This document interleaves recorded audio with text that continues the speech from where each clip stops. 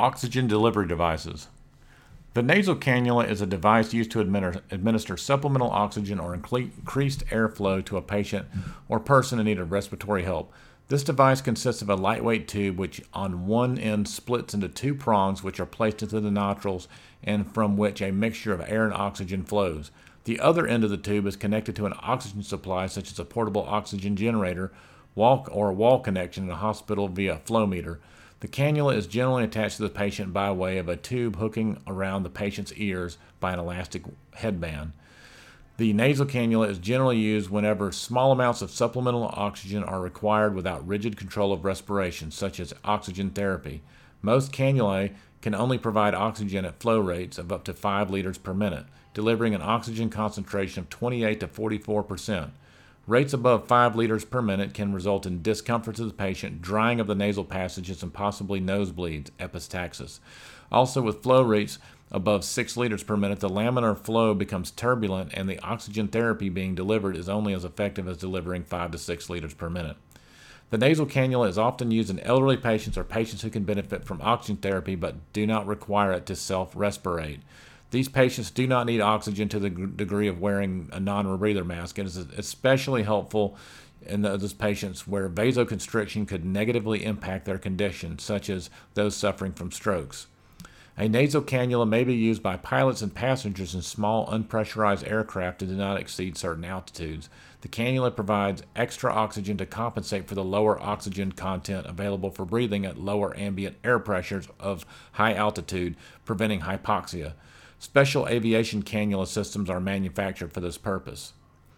A non-rebreather mask, NRB, non-rebreather face mask, is a device used in medicine to assist the delivery of oxygen therapy.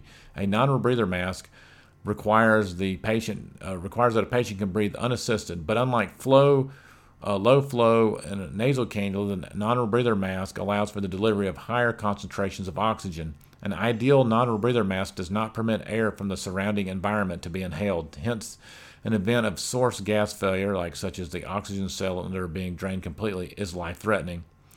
A non-rebreather mask covers both the nose and mouth of the patient and attaches with the use of an elastic cord around the patient's head. The non-rebreather mask is attached to a reservoir bag, typically 1 liter, that connects to a external oxygen tank or bulk oxygen supply system. Before the non-rebreather mask is placed on the patient, the reservoir bag is inflated to greater than 2/3 full of oxygen at a rate of 15 liters per minute. Approximately 1/3 of the air from the reservoir is depleted as the patient inhales, and it is then replaced by the flow from the O2 supply. If the bag becomes completely deflated, the patient will no longer have a source of air to breathe. Exhaled air is directed through a one-way valve in the mask, which prevents the inhalation of room air and re-inhalation of exhaled air. The valve, along with a sufficient seal around the patient's nose and mouth, allows for administration of high concentrations of oxygen, approximately 60 to 90%.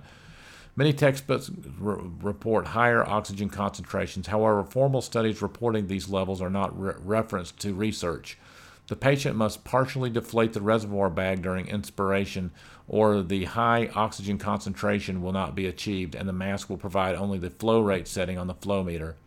Ideally, a non-rebreather mask would not permit air from the surrounding environment to be inhaled. However, due to safety concerns regarding anti-suffocation protection in the event of a source gas failure, such as oxygen cylinder being drained completely, one of the two one-way valves is normally removed during inhalation of outside air to a significant degree. However, as almost all non-rebreathing masks are disposable and manufactured in one adult size, most, from decades of clinical observation, do not provide a good seal with an individual patient's face mask, thus permitting the inflow of large amounts of ambient air.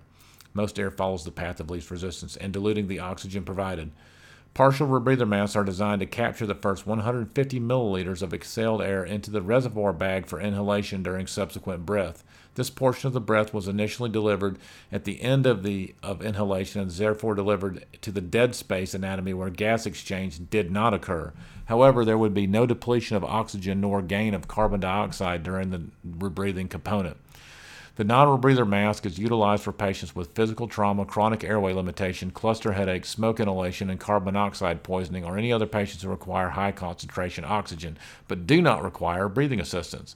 Patients uncomfortable with having a mask on their face, such as those with claustrophobia or patients with injuries to the mouth, are more likely to benefit from a nasal cannula or passive blow-by oxygen.